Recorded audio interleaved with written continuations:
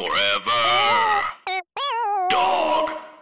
Hey folks, it's me, Ben Blacker, the host and creator of the Writers Panel. Thanks so much for listening. I always appreciate it. I also always appreciate it when, you tweet at me and tell me what you like about the show, or tweet at me and tell me suggestions for guests. I love to know what you're watching on television. So always, if you're watching something you love and maybe I can get the showrunner or someone involved with the show involved with the podcast, I will try to do it. So hit me anytime on Twitter at Ben Blacker and let me know who you want to see on this podcast. It also really helps us when you leave a review on iTunes. So please take a moment and do that. I haven't asked in a while, but we would like to keep this going and get more advertisers. There is a significant amount of work involved in this. So all of that, you leaving a review helps us keep the podcast going in many ways. So please, and thank you if you already have, and please do if you haven't. It is July. It's early July when I'm recording this. It's been a couple months since I recorded a new intro, so I wanted to do that and just sort of check in and see how you're doing. How are you doing? Things, it seems like, are normalizing a little bit in this industry, if not in the world. It's still hard. It's still, every conversation I have with my writer friends, everyone is sort of saying selling is difficult right now. And it's for a whole slew of reasons, which, I've talked about on Twitter and others have talked about on Twitter and others and I have talked together about on Twitter. So we can always get into it there, but I think it's getting better. It feels better to me. Last year was awful. The first 6 months of this year were awful as far as getting any momentum, getting anything off the ground. Ben Acker, my writing partner, and I are now producing an audio series, writing and producing an audio series, which we're very excited about. It's a story we've wanted to tell for a few years now. We're also out pitching a new show, which is really exciting. A month ago, it felt like this would never happen. And it's based on the script that we wrote back in December that felt like no one was responding to, or we couldn't get a response to, or it was going nowhere. Sometimes it just takes one person responding to turn that around. And hopefully that's what's happened. So we've found great partners and we're about to shop this script that really means a lot to me and to us. Hopefully someone will buy it. That's a whole other thing. But yeah, it's not easy out there. So, if you are out there trying to sell, trying to staff, trying to get representation, know that it might not be you. Know that things are difficult and getting people's attention is hard. And in July and August, it's always more difficult anyway. And this year, I think it's going to be even harder. People need a break. We all need a break. We all need a chance to mourn the past year and a half. The people and the experiences that we lost or, that suffered. That we suffered through. And I think we all need to shut down for a little bit. So that's what's happening. I will say the other good thing for me personally is the past couple conversations I've had. I always love having the conversations on this podcast. I always enjoy them. But something turned a corner in the past few recordings, starting with this one and carrying on through the next few months. And they were really inspiring to me. And it was a time when I really needed inspiration. So having these conversations and the guests that I was having these conversations with who were, one, feeling like we're all sort of in the same boat, no matter our levels of experiences or where we are as far as what we're doing right now. But just talking about writing and talking about television, the things that we love, were inspiring. So hopefully the conversations will be inspiring to you as well. There is for sure great advice in them, but in many ways, I just want to encourage you to just let the conversation wash over you. Enjoy the company of these folks whose company I've enjoyed these past few months, and let that carry you into whatever you're working on. Let it get you excited and inspired about the next thing you're going to do. Hopefully you enjoy them. And as I said, please talk to me on Twitter. Let me know what you like. And if you do enjoy these podcasts, please leave a review on iTunes. Thanks as always for listening. It really means a lot that people listen to this podcast and respond to this podcast, and that it does something for you and your creative life, because it sure does for me. All right, here's the episode. They write, they talk, and talk about what they write. Tune in tonight, or whenever the time is right. It's the Writers Panel with Ben Blacker, and it's starting now. Oh, yeah! Thank you all for being here. This is great. This is a dream team. I'm going to ask you all to introduce yourselves on the microphones. Tell us a few places where the listener may have seen your name on their television. And Bianca, let's start with you. Hi, my name is Bianca, and I am a crazy writer and a playwright. I'm currently working on Charmed on the CW. We are moving into season 4.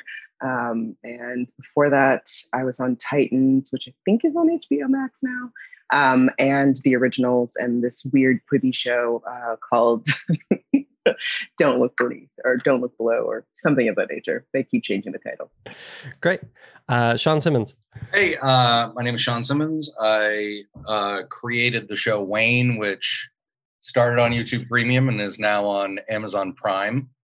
And before that, I was that guy who just did 1 seasons of shows that failed after 13. So a lot of kid stuff, a lot of in between, a lot of, but otherwise, I think Wayne's the thing that someone might recognize. And I should say, you are here because I was shouting about Wayne on Twitter. I love the show so much. It just I've watched it a time and a half now. It's so much fun and also very sweet, which I think you don't always get from the ads for it. So folks should check it out. Thank you, man.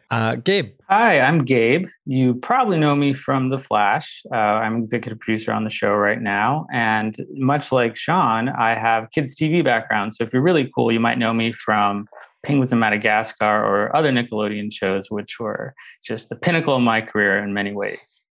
I want to start out by talking about pitching, because I think that all of you can speak to this, whether it is, pitching an original series to buyers or pitching yourself as a writer that maybe your background does not represent you as, making that transition from kid stuff to adult stuff, or, pitching in the room, right? That's a whole thing unto itself. And I do want to start by talking about Wayne with you, Shawn. And I assume that you pitched this and didn't write it first and send out a script. Is that right? I wrote it first. I honestly don't think, at the time, at least in 2015, 16, that was one of those things that I do not think would have, a lot of my stuff is very weird and kind of character forward in a way that if you don't put that dialogue on the page, if you don't put those characters on the page, it's really hard to pitch. I also hate pitching, like most of us do. So I tried, I just went out with a thing that had 2 scripts, an actress, executive producers, a studio, a director, 2 directors. I try to do all the work beforehand. If you like it enough and feel like you know your way into it and feel like you can do the work, it's a lot of work you might be doing for no reason, but if you care enough about that project, that's what I do. But yeah, Wayne was 1 script and, a bunch of producers went out with it. Yeah. I mean, I assume at a certain point you had to pitch those producers, the production company who you got on board. You had to pitch, even if you had the existing script, which is always helpful. Then you go in and it's more of a conversation than a formal pitch, which is great. But you also have to explain what this show is and why you want to make this show and where it's going and all that. Can you tell us a little bit about that? Yeah, when I went in that version, it's a good way to do it too, because a lot of people know right off the bat from your script whether it's their thing or not. You aren't going to take, I hate those They don't know what it is. So you take 13 meetings to go sell a pitch, my least favorite part of the job, performing. And they immediately sometimes know within the first 2 minutes of what you're pitching them that it's not their thing. So you end up, it's exhausting. So in the case of actually, I spec everything. I have never gone out with something with a pitch. And when you're doing that, you know, it does become, like you say, a conversation. But it is still, like, I was surprised this time with so much material for a 2 episode out of 8, like how much you still have to do these days, which is becoming, in my opinion, outrageous. Like what you're expected to have for them, like season 3, are you kidding me? I always tell the story of, I was on, like, you know, not too long ago, I was on a show where we went into the room the first day, and that's what I did for the majority of my career, was I was a staff guy. I didn't develop a lot. And the first day on a, you know, show that got picked up for many episodes, the showrunner, after all the talking and chatting and getting to know each other, just says, okay, what's episode 2? And that's the way it used to be. You know, like you sold the show based on the pilot and you talked a little bit about what it was, but most of those people did not know what the series was. And nowadays it's like whole season, every character arc, you know, season 2, season 3. So yeah, and then it happened fast. I think that happened in a matter of like 3-4 years. Like it just all of a sudden became this, you know, we want you to do all this work to get the show made. So there's a little bit of taking advantage, but sorry. So with Wayne, that's my favorite story about the what's episode 2. That's almost 5 years ago. Like what's episode 2? But with Wayne, it very much was like, just generally, this is a story about these 2 kids going from here to there. And with Wayne, it was easy because we knew they were going to Florida to get this car, which I always liked. I read a lot of like Southern, you know, I like old Southern fiction. Like that's my favorite stuff. And when you combine kind of the journey of going to find a family heirloom and the journey that happens along the way and the family that gets created along the way and the obstacles along the way, you know, that was an easy part. And these 2 kids, you know, with trauma behind them and ahead of them, trying to find their little slice of an island, you know, and that island ends up being each other. Of course, there's a lot more to it on the way, but that was easy to talk about. Like that journey between those 2 kids, in the way that I build all my stories, is kind of putting, as if I'm putting an indie character movie inside of a genre picture. Which, because I grew up in 90s indie movies and I always want them to look like Wayne kind of looks like an 90s indie movie. And that's just where my heart is. But I also am a sucker for the Spielberg and like I'm doing a getaway car driver movie right now that's, you know, combined with like a very like indie relationship movie inside of it. So talking about that part of it, you know, was kind of easy because it was John Wick meets John Hughes. They always loved that. I used to say it was Richard Linklater does young John Wick or something like that. And then when you're pitching that Before Sunset story that's inside of it, you know, inside of that all, it felt very easy, but it is more of a conversation, like you're saying, rather than, you know, you still have to step by step go, and they get here, they get here, they get here, and this is the way they're getting there, and the emotional character arcs and what they want. But sorry, I was like, the interesting thing though, it feels like you will pitch all of that stuff and then it all changes. Right?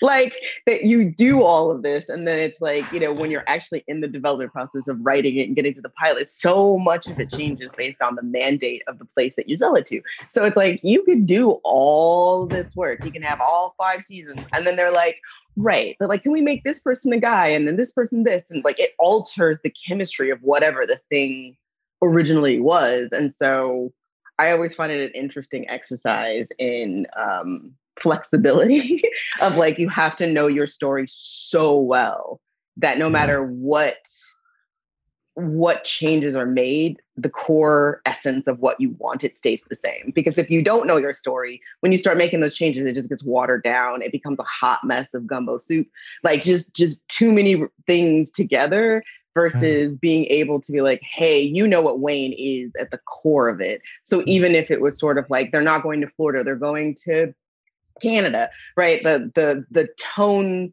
would stay, like so much of it would stay the same because your heart and your due north stays the same. So like you can alter some of the chemistry and yet the heart is the same. And I think that's the hardest to me about pitching is that like before I do all the razzle dazzle, I have to know in my bones and my marrow what the show is so that no matter what they throw at you or what happens in the mix of all the things that happen in development, you're like, okay, it's still basically the same heart. It's the same core. And I think to me, that's the hardest thing that I had to learn about pitching was it doesn't like you can skin a cat in 10 different ways, but at the end of the day, if it's still a cat, you're good.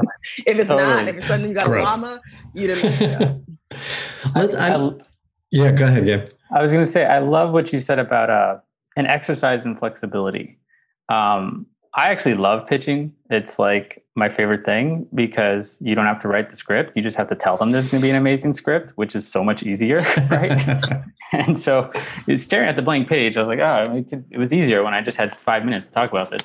But my partner and I have a writing partner that we actually met when I was working at Nickelodeon, and we created a sitcom for them. And in terms of the whole things can change in flexibility, it was Belle and the Bulldogs, and it was a show about a cheerleader who becomes quarterback of her school's football team. Very cute show. And originally, the pitch we went into, it was about witches and warlocks and had magic. And they were like, we love what you're doing. This is great. Can you do it without magic? And we're like, it's about a bunch of witches and warlocks. So what we really loved about the show was it was the same thing. It was a magic school with all the witches were Glinda the Good Witch and all the boys were fire and brimstone. And the head witch has to go be in charge of the boys. And now they have to work with this like Reese Witherspoon from Legally Blonde and they can't take it. So we loved that about it. And that's also what they loved. And going back to something like Shawn was saying, I think the most important thing is to make sure that whoever you're pitching to, you want to make the same show. And so what we loved most about it, they also loved most about it. And so we said, well, could we change everything else around that thing? And we thought about it and we're like, what about the world of sports? And to us, it was always kind of New Girl for kids. It was this girl entering the world of boys and those two genders colliding for the first time. And we had to do the thing that Shawn's talking about, where we had a packet full of 40 episode ideas. They whittled down to like a dozen or so for like the format.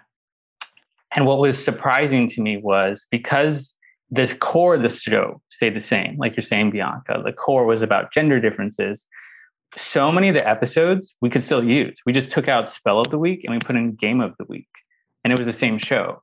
So we always knew what our line in the sand was. For us, it was if the main character ever became like a tomboy, not because there's anything wrong with that, but we've seen that. We wanted to do like Reese Witherspoon can play football.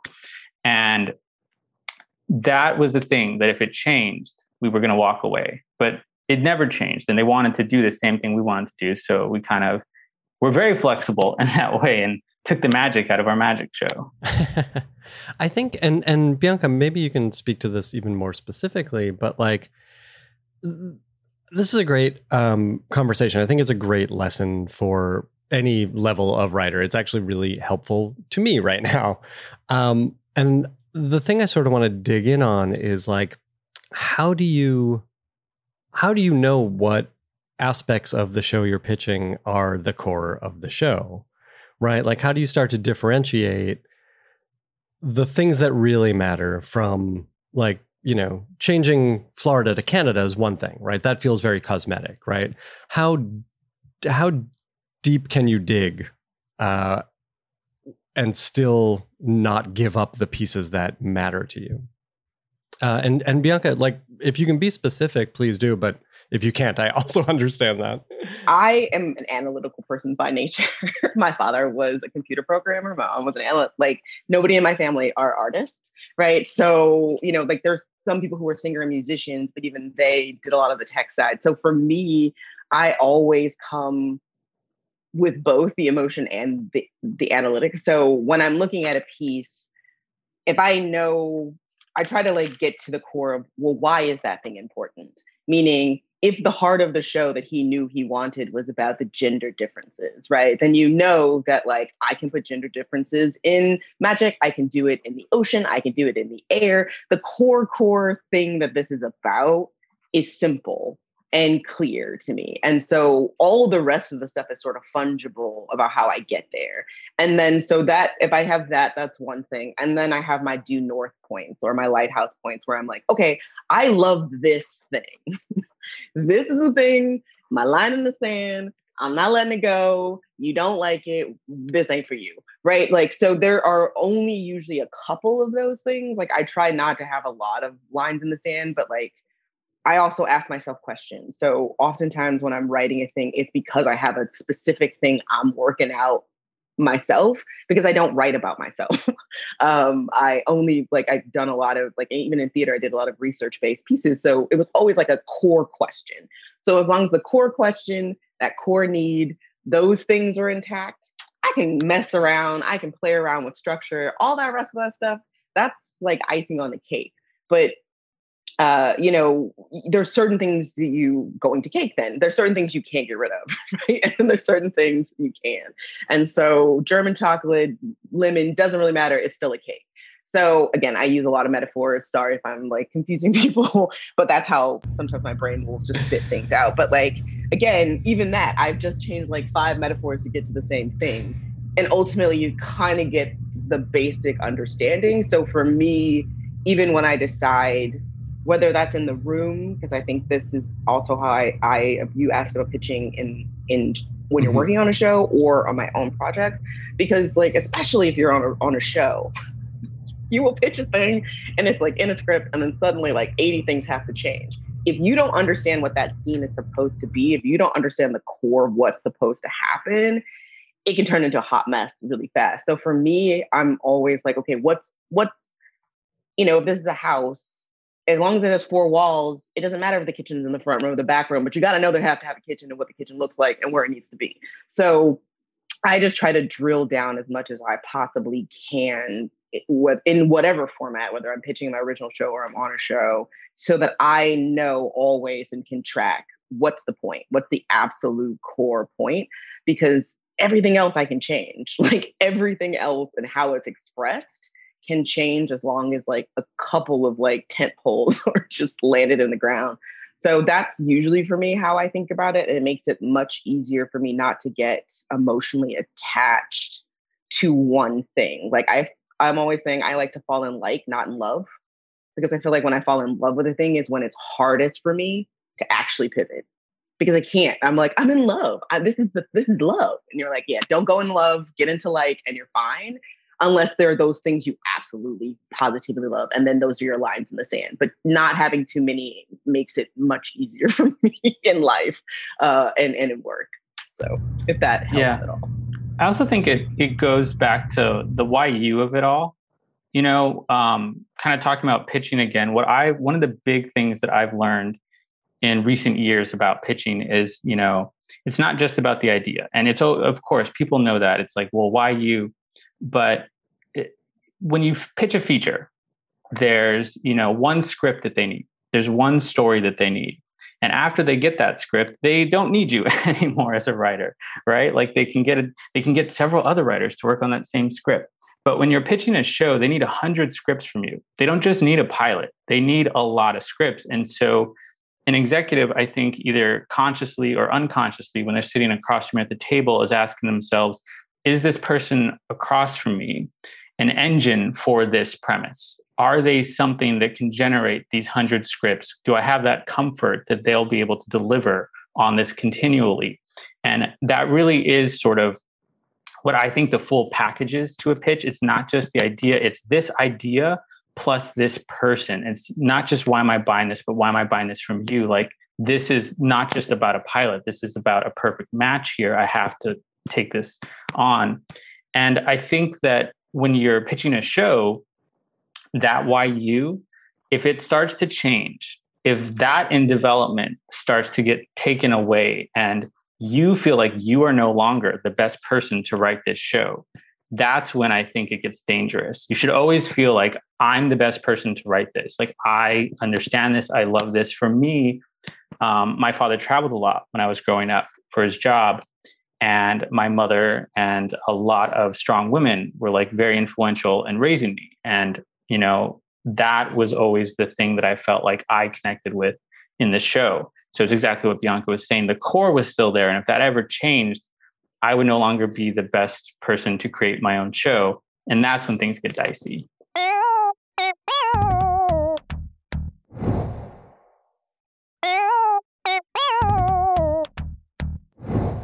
I think so much of what we do, and I think this sort of like opens to a broader topic, which is, you know, we're selling ourselves, right? Like we're selling people on the idea that I'm the person to make this show, I'm the person to write on your show, whatever it is.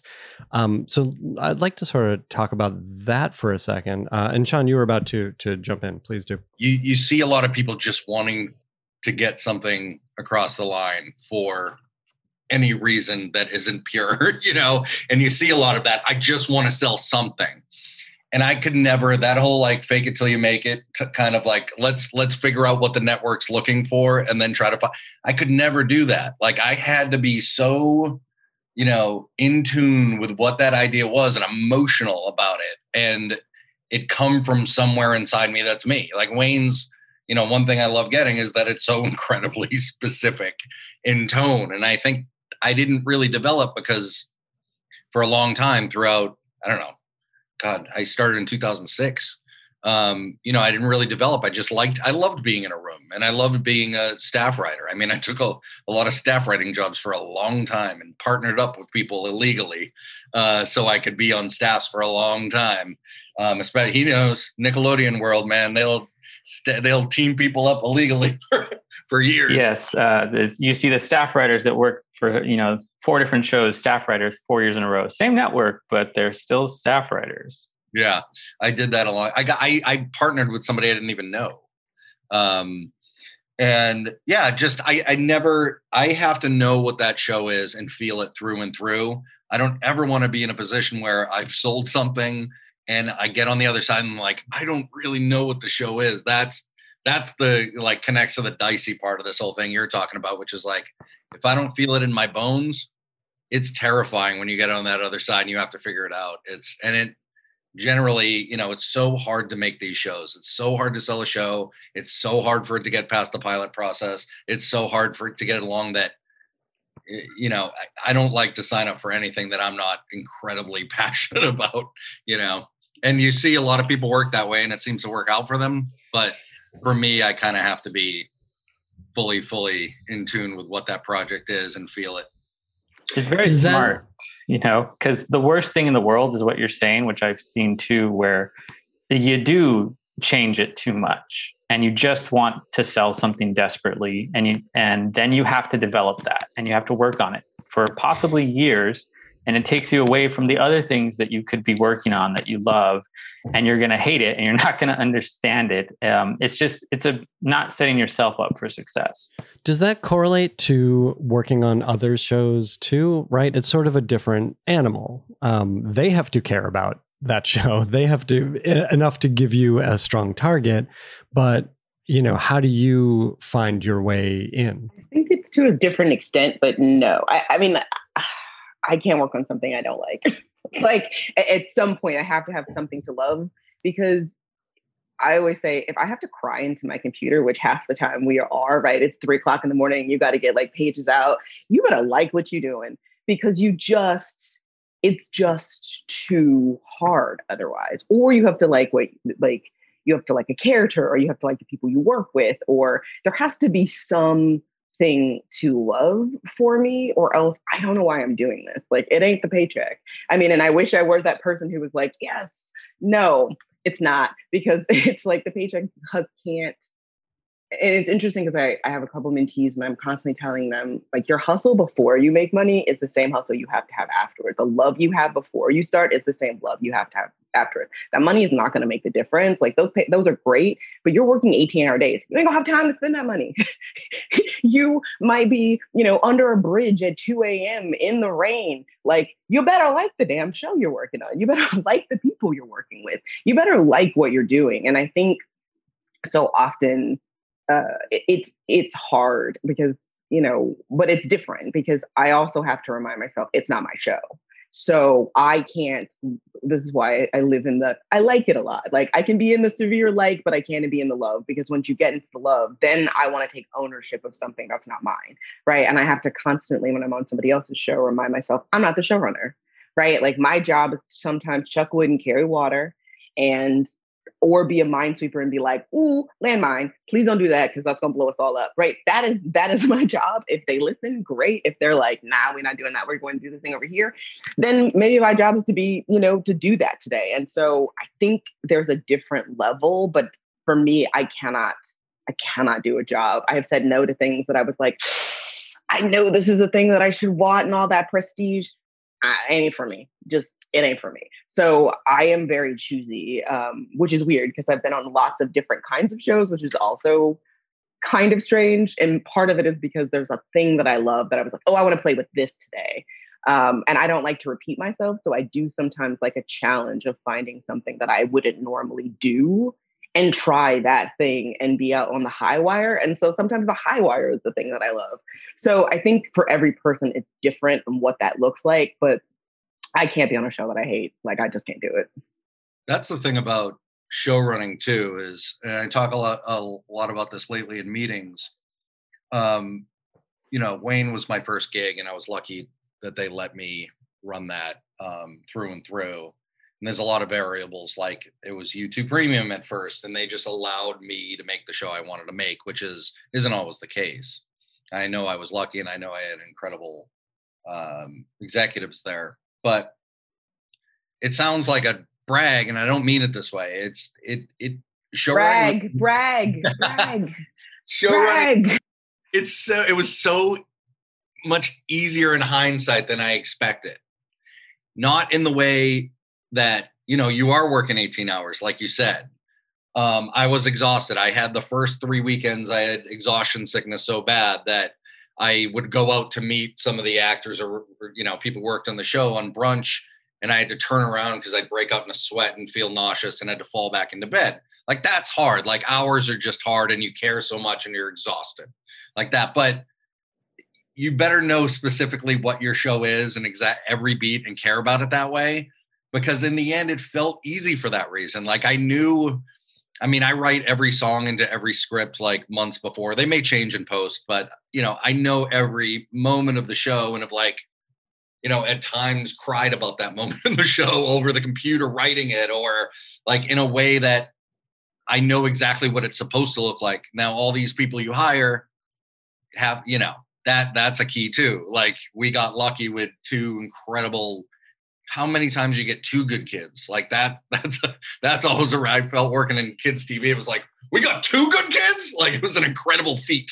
And I got two great kids that are now, 23, but, and the cast and the people you hire, but treating those people like peers instead of your employees and making it a team effort. And they felt like I had grips pitching stuff and I put it in the show. Like, it just felt it was that magical thing. So in hindsight, like, if you know what the show is specifically, people might challenge you, but it makes it, God, it felt easy in hindsight, other than, I fell asleep one night with one pant leg off, one boot still on, one pant leg still on. And I woke up the next morning. This is the funniest part. I woke up the next morning and I thought I had bed bugs all over the bed. I was like delirious, and I realized they were fucking Spanish peanut skins. Because I was in like a new strange environment. I had got into that gift bag that the network sent, like late, exhausted, and like blah, blah, like just ate a bunch of Spanish peanuts and then fell asleep like this, and then woke up and they're all over my skin, and I was like, oh my God, I got bed bugs. That's how exhausted you can get. But if you know what it is and they let you, they know you know what it is, and they're letting you make that show, that because they can't make it, he has it dialed in. It felt like incredibly easy in the end, except for the Spanish peanut skins. Shawn is Sean's giving everybody a true look into the glamour of Hollywood, the real, Legit. the real lifestyle we all live. I think one of the other great gifts of creating something and, running it and being at that level on the ladder is the next show that you work on that you haven't created. And going back to like your question, Ben, about do you have to love the show, and kind of what Bianca was saying, once you've been there and you understand the hell that is development and getting something on the air, and how hard you have to work just to get there, and then how hard you have to work to keep it on the air and make the show, you have a different insight than the writer who's only worked for other people. And you have a different sympathy for your next showrunner. And you kind of understand, this isn't my show, like Bianca's saying, and I'm here to help. I know how hard it is. I know what they're going through. I have to help them. I'm not here to like push my agenda on anything. And what I would suggest to anybody who hasn't created something and is, going to work on a show at any level is to work on your own stuff before you go into the room or at night afterwards, especially if you're the kind of person that, because we've all seen them, the people that like are destined to be future creators, but they're on someone else's show and they pitch something and it doesn't quite go the way that they feel the show should go because it's not their show. And then they just get frustrated because that they're creators and they're not creating. It's especially important, I think, for those people to work on their own thing, then go into the room. I would say know thyself, and I am one of those people.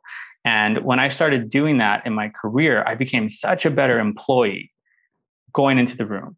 And pitching, there was no fear or anxiety with pitching, rejection. It didn't matter because I put my effort into my own thing and I'm here to help. And so I think the more that people can carry that with them, that it isn't their show, that their boss is going through things that they have no idea how hard they are, and that they've earned this show and they've earned the right to put their vision out there, and you're here to help and make their life a little less easier and make sure they've got fresh peanuts when they need them to, wake up with. Yes. I always say, if you're going to do 10 hours for somebody else, there's 24 hours in the day. One of those hours in that 24 hours should be for you. So if it's 10 minutes in the morning to write a play or to write whatever it is, do something that's yours, because you're right. Like that is the thing that'll keep you from being bitter, or will keep you from being like, they didn't love it. Great. Take your love and put it somewhere else. Put it into your own baby, and not like, trying to force somebody else's child to, wear the clothes you want them to wear. Just put the love in the place that's yours. Bianca, your metaphors sing. So much of it, I feel like, comes back to what you were talking about, which is sort of falling in like with the material, right? Like we often talk on this show about how this job is such a balance of ego and humility. And right, it's you have to have the ego to say this idea that I'm giving you is the best idea, but the humility to understand that it's probably not. And when it's shot down, to understand that, it's the right decision, that my showrunner or the buyers or whoever didn't want this. Let's talk about your psychology and how we manage that balance of ego and humility. I mean, Gabe, it sounds like you went through a process of figuring out who you were in that room and how to manage that. Yeah. And I think the most important thing that any writer can have, most important quality, is honesty. It's not just like write what's honest and true in that sense, but, the ability to ask yourself, why am I feeling what I'm feeling right now? What am I feeling? What am I honestly feeling? And why am I feeling it? When you're watching something, when you're reading something, when you're hearing a pitch, when you're creating your own thing. And I think it also goes back to you, the person, and you have to be honest with like who you are as a person and learn, these are my goals. I want to be someone that can contribute, and I want to create, and I want to do all these things. And what do I have to do for myself? If you need a therapist, get a therapist. That's totally okay. If you're one of those people that like is better, if you wake up early and, work out and then go to work, do that. And in terms of the ego thing, you're totally right. It's this weird conundrum of like the sports athlete, they got to believe they can make that next shot, even if they've missed 7, and like, give me the buzzer beater. I'll do it. Otherwise they won't make it. But at the same time, they have to know when they got to pass the ball because they're not making shots. And I think it, for me, goes back to parent energy. Is it about you or is it about the show? What's really best for the child, right? When you're a parent, you have to, you would, put a child before yourself. And I think a show is like that too. And you have to really just say, honestly, I'm being honest here. Is this about me or is it about the show? Because the audience doesn't know me. No one in the audience will know any of us. They're only going to know the show. So don't let wanting to be right get in the way of being right, which I've seen many a times. I've seen the showrunners who are threatened by someone who's smarter than them in the room. And they hear the right answer, but they want to stick to their thing because otherwise they feel threatened as I'm the boss. I'm supposed to be the smartest person here. And the best bosses I've always had are the ones that love when people pitch something better than them. And so those are people who have, I think, definitely learned the lesson that, is it about them or is it about the show? And if it's about them, perhaps they need to listen to other voices. Those showrunners are smart because they're going to get their show's going to be better because they listen to those people. And I'm hoping and praying that you get the best writers so you can get those ideas and, you're going to get credit for them in the end. No. But in the end, it's like idiotic to feel threatened by people being better than you because they're going to rise your show up, and God, so many times in rooms, I realize this more as a showrunner, that kind of pitching that comes from I want to get one in rather than I want to make the show better is really dangerous because you find yourself, I felt on this recent thing I'm working on, you find yourself noticing when people are throwing out the baby with the bathwater is a thing, like just because they want their idea in instead of something that already works. Which is really dangerous. I never felt that way when I was pitching on a staff. It was, if something came up that could help, I was so psyched to have helped. But to actually take stuff that's already working and just trying to replace it to get that win, that stuff's the stuff that crumbles rooms, and I felt that recently and kind of identified it for the first time in a way as a showrunner where you're like, oh, wait a minute, like we can't work like this. You can't work from there. You have to work from like, let's all make this better and all have the win and not just remove stuff just so you found a little hole to get something in that might be good. Now, of course, pitch that stuff if you think it will make the show better, but you can identify when they're just, that isn't the goal of their pitch. What is your strategy when you find that? How do you adjust? I mean, listen, those, I'm talking probably on a very small level. Somebody pitches an idea for a new thread in a scene and you start to identify that, they're pitching on the wrong thing that you're not asking them to pitch on. And then, I usually have kind of I'm not very confrontational. I'm not, I want everyone to always feel good. I felt like when I felt bad in a room, you're pitching bad stuff and you're working from a place of negativity. And Victor Fresco, I worked for before, and he's wonderful. And the first day of the room, he said, 98% of our job is pitching bad shit.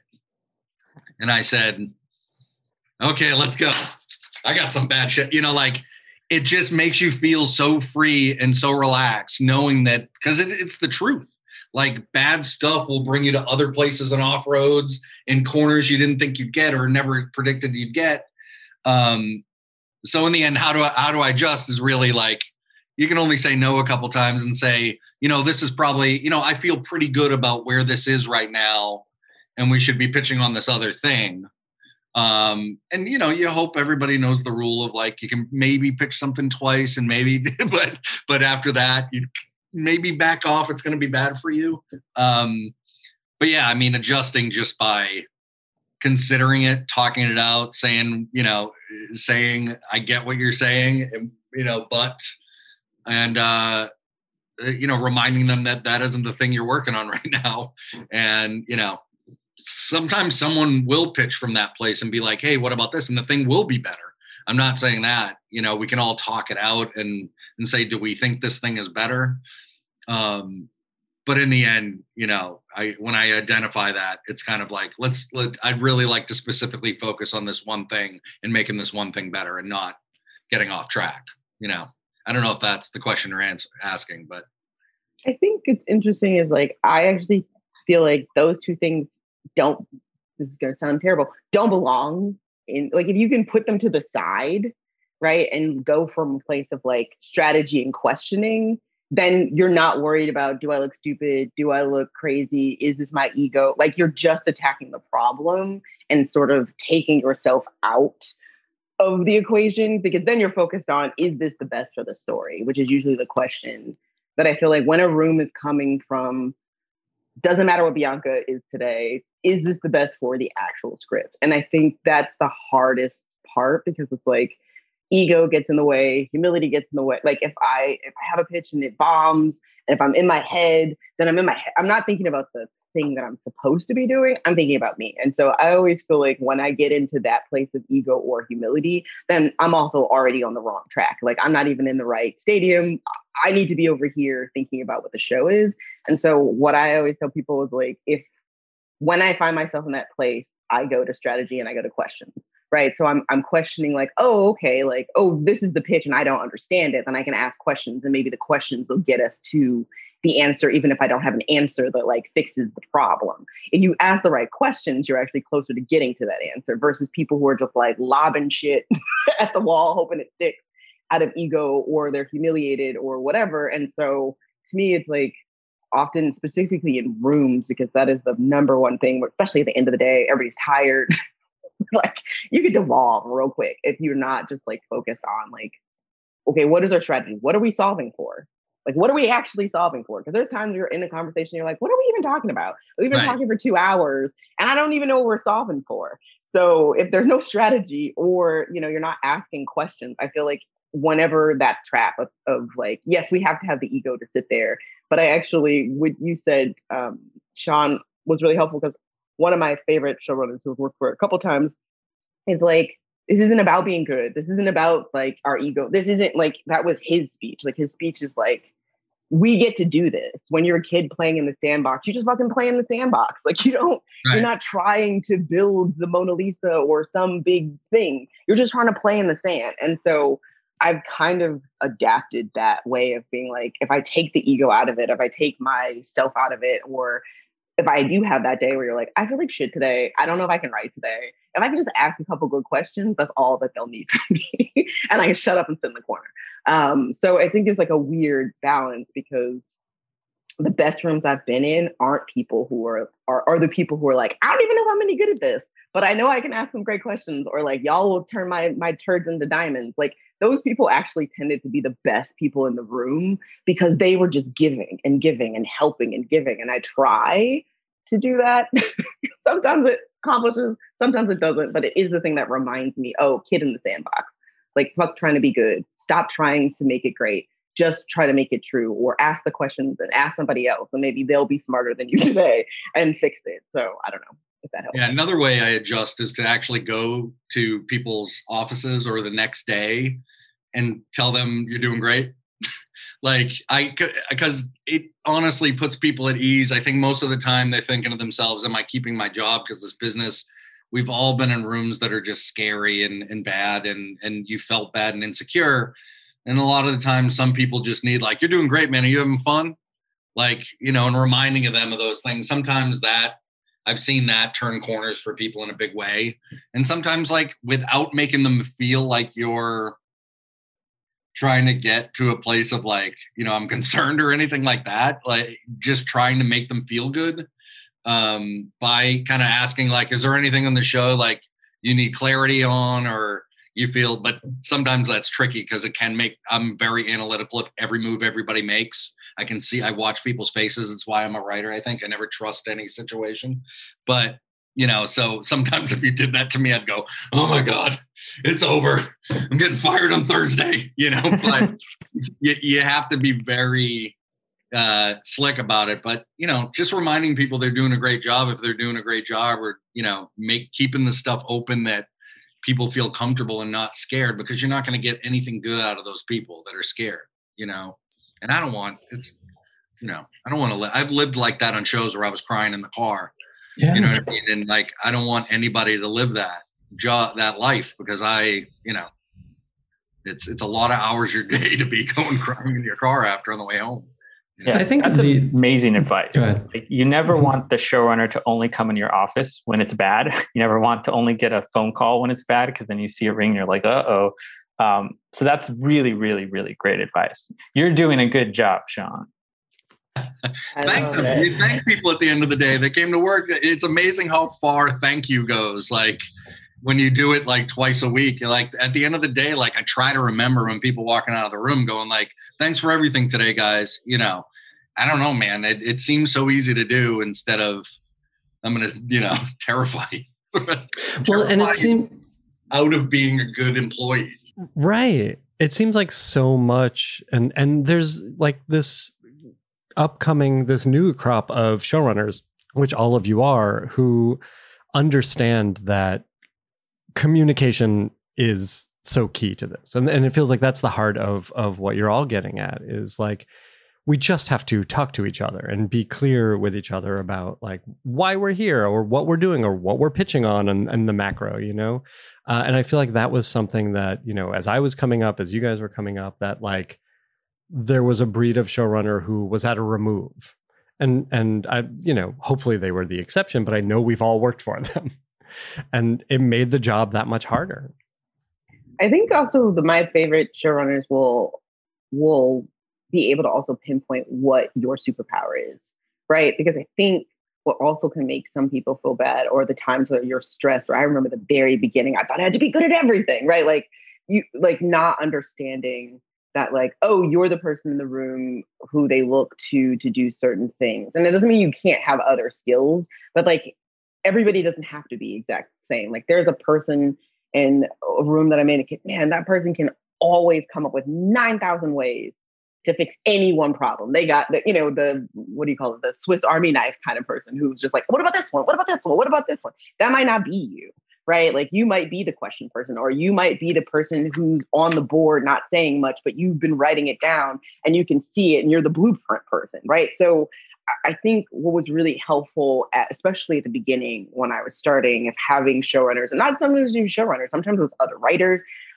be it like my actual cohort on the same level, or like slightly above, who could be like, you're really good at this thing. You should, you know what I mean? And then I was like, oh, I didn't know that. Like, and then so it helped me start to develop those specific skills. And so even if it wasn't like, you're doing good today, it was like, you know what, you're good at this. Have you noticed that? And it made me be like, oh, people are watching and listening, but also able to help me hone my skills. And I think the best showrunners I've ever worked with do that. And that always made me feel good, of like, oh, you helped solve this one problem. You were shit the rest of the day, but like, you came in clutch, right? Like, those people, sometimes that's all good too, right? Like, I know I had a bad day, but I had that one win, right? So there could be just those little beats that like will pick you up from feeling like, okay, it's not just that if I'm succeeding all the time, I can fail, and you're okay with me failing badly on my face, but you also appreciate the things that I can bring when I am bringing them. And so not for me to ruminate, because I'm also that person who will ruminate on the bad and the mistakes. So sometimes it will get me out of the rumination and recognize sometimes those mistakes help us get to a better place, or maybe just let those mistakes go and focus on the positive. Being in a room is wholly different, which I would love to hear you guys talk about. Like, it's a wholly different experience. I came from being an actor and being a playwright, where like when you're acting, yeah, you're working with other people, but like, it's different, right? You don't have any control. You do the words, you say the thing, you get off, right? As a playwright, I'm in a room by myself. I can do what the hell I want to. But being in groupthink, being in groupthink is a whole other beast. And I think no one really talks about how that functions, because it's different. Like, my name might be on the script, but it's groupthink. And it's a different way of working.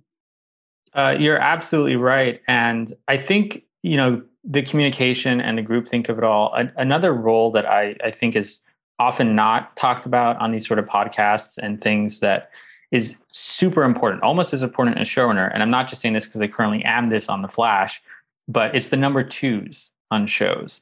Who every Khaleesi needs their Tyrion, and who you hire as that number two, especially on a show that has a lot going on like ours. It's like making a Marvel movie every week on like the budget and timetable of a TV show.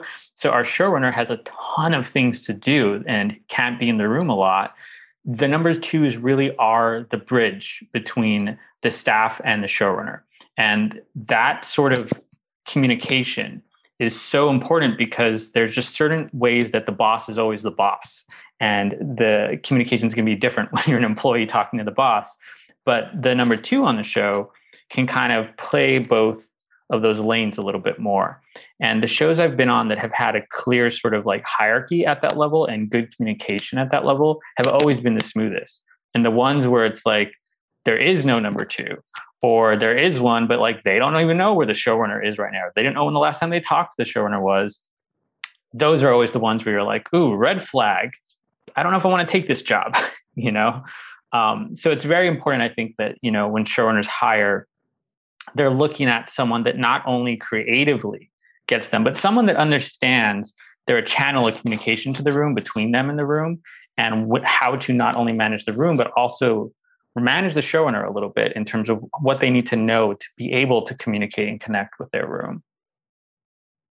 Yeah, I lean really, really heavily on the number two, because there's so many aspects of the job that anybody can use help with that aren't necessarily just coming up with ideas or communicating with the staff or knowing they have to pick up right when you walk out of that room to do a meeting, or getting on that call with you and defending things that you might have forgotten about, you know, that are story points that you've been so busy. Like, wait, what was the last pitch on that? You know, stuff like that. So, you know, I'm working on this John Wick spinoff right now for Starz that I've been working on for the last 2 years.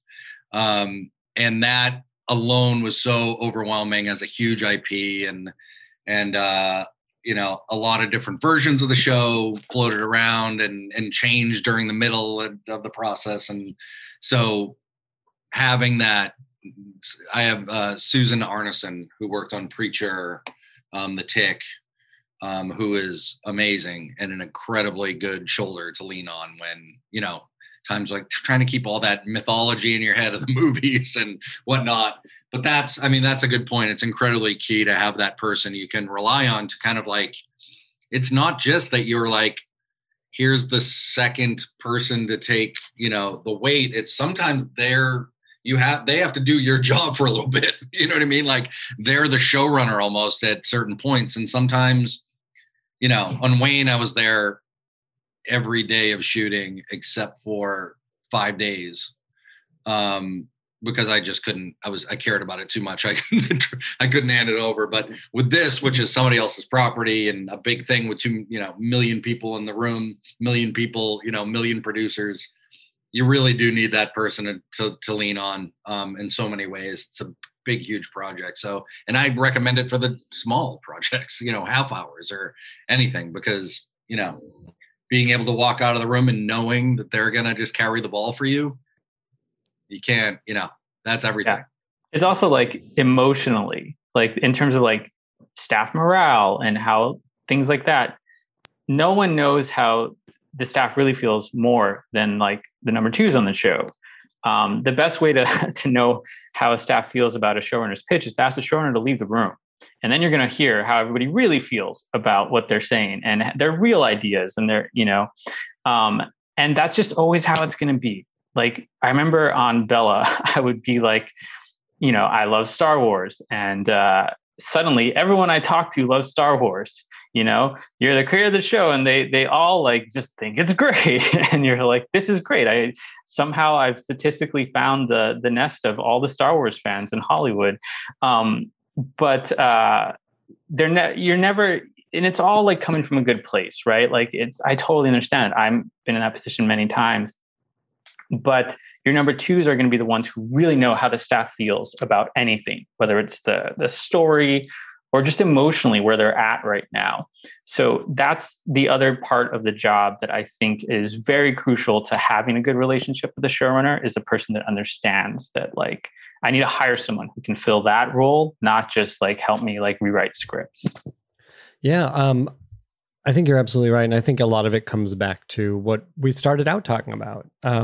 Because I think having that support system is important to sort of checking in, right? Like what is our North Star? What is our lighthouse? How are we still making the show that we set out to make? You know, and you start that by yourself, but you wind up doing that with hundreds of people.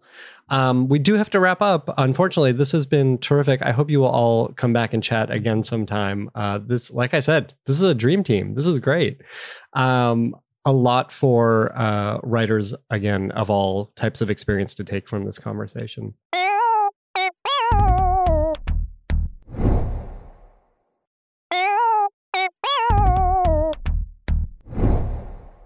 But let's wrap up, as we always do, by asking you what you are watching on television these days. What's getting you excited or inspired? What are you talking about with your friends, your room, your loved ones? Gabe, let's start with you. I am currently loving Loki. It is so intelligently put together, and the amount of change that they can have episode to episode is just blowing my mind. So I love that. And I also have been catching up on animation lately. So I just finished the DuckTales reboot and Castlevania on Netflix, both of which are also incredibly well put together. However, if you're going to watch DuckTales, you must Google the correct order because Disney has it out of order and it's serialized, and it would be a shame because it's some really great storytelling. That's funny and good advice. Thank goodness you're here for that public service message. Disney Plus, listen up. Shawn, what are you watching these days? I rewatched Patriot recently for the, it's funny. I started listening to your show because of your show with Stephen Conrad, who is my hero. Incredibly inventive. I feel like, and by no means do I mean Wayne's as good as anything he's ever done, but I feel like it's one of those shows where I was like, I heard about Dustin Davis, who works at, Dustin, I guess. You guys had a little back and forth. Recommended it to me after I started turning in cuts of Wayne. And he said, you have to watch Patriot. And I was like, okay, that sounds like a spy show or something. And it didn't seem like my jam. But so I ended up watching it, and it's the most inspiring, tonally specific, beautiful looking show I'd ever seen in my life. Weird. Like, I totally want to do all shows where I can have a scene where someone just is introducing themselves to people in an elevator for a full 47 seconds. So anyway, I'm rewatching that again because I'm writing something else new, and it's inspiring me. I feel like Wayne could live in that universe, is what I'm saying. It's like one of those few shows where I'm like, oh, these characters could actually live in the same universe. So I'm glad you're writing fanfic for your own show, which is inspiring to me. Yes, now I'm adding his characters into my world. Yeah. Characters.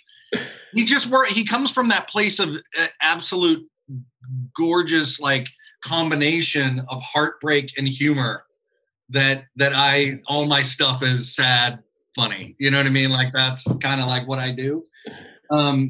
Korean, Molly Quinn, who's an actress, just recommended a Korean, I guess you'd call it a drama, teen drama. It's called Extracurricular. Anybody watch this? I've heard of it. I haven't seen it yet. Oh my God. I could not stop watching the show. So something worth watching. It has a lot of crazy twists and turns. And I watched recently The Detectorist. Oh, that's your funny sad.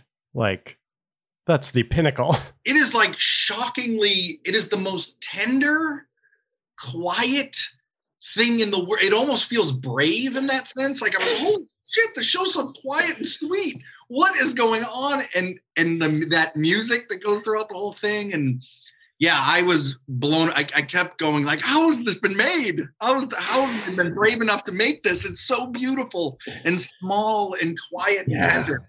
We all do this because we love TV. We could talk about the stuff we love for hours. I'm obsessed with food. My mom used to cater, or still, she retired from her regular job and caters. So food is a big thing. So I've been watching High on the Hog, and what's the other one? I think it's salt, fat, acid, heat. I was on a binge of food things, but they also have really good narratives to them, even though they're technically documentaries, but I did really enjoy them. And then in the scripted space, I just binged the first season of A Discovery of Witches and was like, what is this?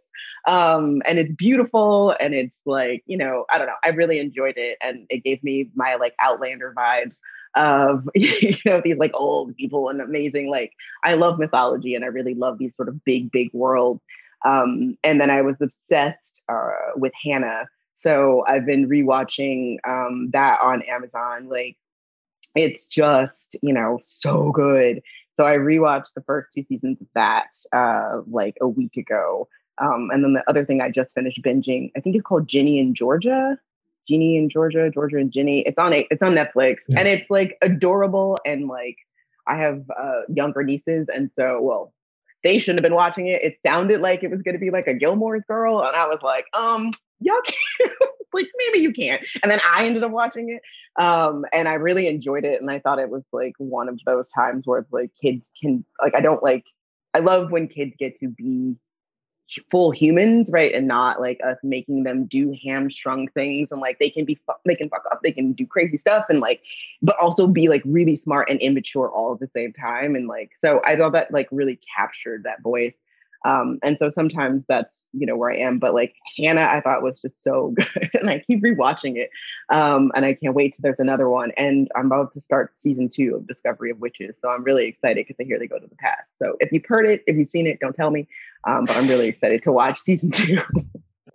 That sounds so good. I haven't watched Hannah. I feel like I've been resisting it for some reason, but I shouldn't. Like, it sounds great, and people I respect recommend it. So I love it. It's different than the funny thing is it captures some of the movie, but I think it's only the movie for like the first 3 episodes. And I always forget their names. I know what shows they've been in, the guy who's in it, and they were both working together as partners on that show, the murder show with the kid, the redhead, and what is it called? Killing? It wasn't The Killing, right? I think it was The Killing. They were playing partners in The Killing, and they're both in this. And right. Yeah. And so, and they're playing opposite, but they're so fucking good as actors. Like, both of them are so good. And I thought that my only critique of the movie was that that female character was sort of like a caricature. And in this, that actress is so fucking good and emotional, and like you're rooting for her, and she's the bad guy, and like, it took some of the things I really loved about the movie and then gave it this emotional punch. And then season 2 is just like a whole other beast. So I just think I love things that are big and beautiful and also action packed, and where girls get to kick some ass and blow some shit up. So that will always be a thing for me to love. That's great. I'm going to check it out. And also 2 recommendations for you. If you want fully realized teen characters, watch Wayne. But also, have you watched Padma's food show on Hulu? That is on my next. So it was like, literally Hulu was like, this is going to be, Padma is next. And there's also something called like a barbecue off or something. Which is fun, but not like High on the Hog sort of hits the apex of that kind of thing. But Padma's show, it has a similar kind of vibe and like gets you excited about food and culture. And it's really cool. Thank you all so much for chatting today. This was really fun. Please come back anytime. Come plug something, or if you just think of some good advice you want to give, that's a good reason too. Good luck to all of you. We'll hope to talk to you soon. Thank you. Thank you. Thank you. Bye, everyone. Forever Dog. This has been a Forever Dog production. Executive produced by Brett Boehm, Joe Cilio, and Alex Ramsey. For more original podcasts, please visit foreverdogpodcasts.com and subscribe to our shows on Apple Podcasts, Spotify, or wherever you get your podcasts. Keep up with the latest Forever Dog news by following us on Twitter and Instagram @ForeverDogTeam and liking our page on Facebook.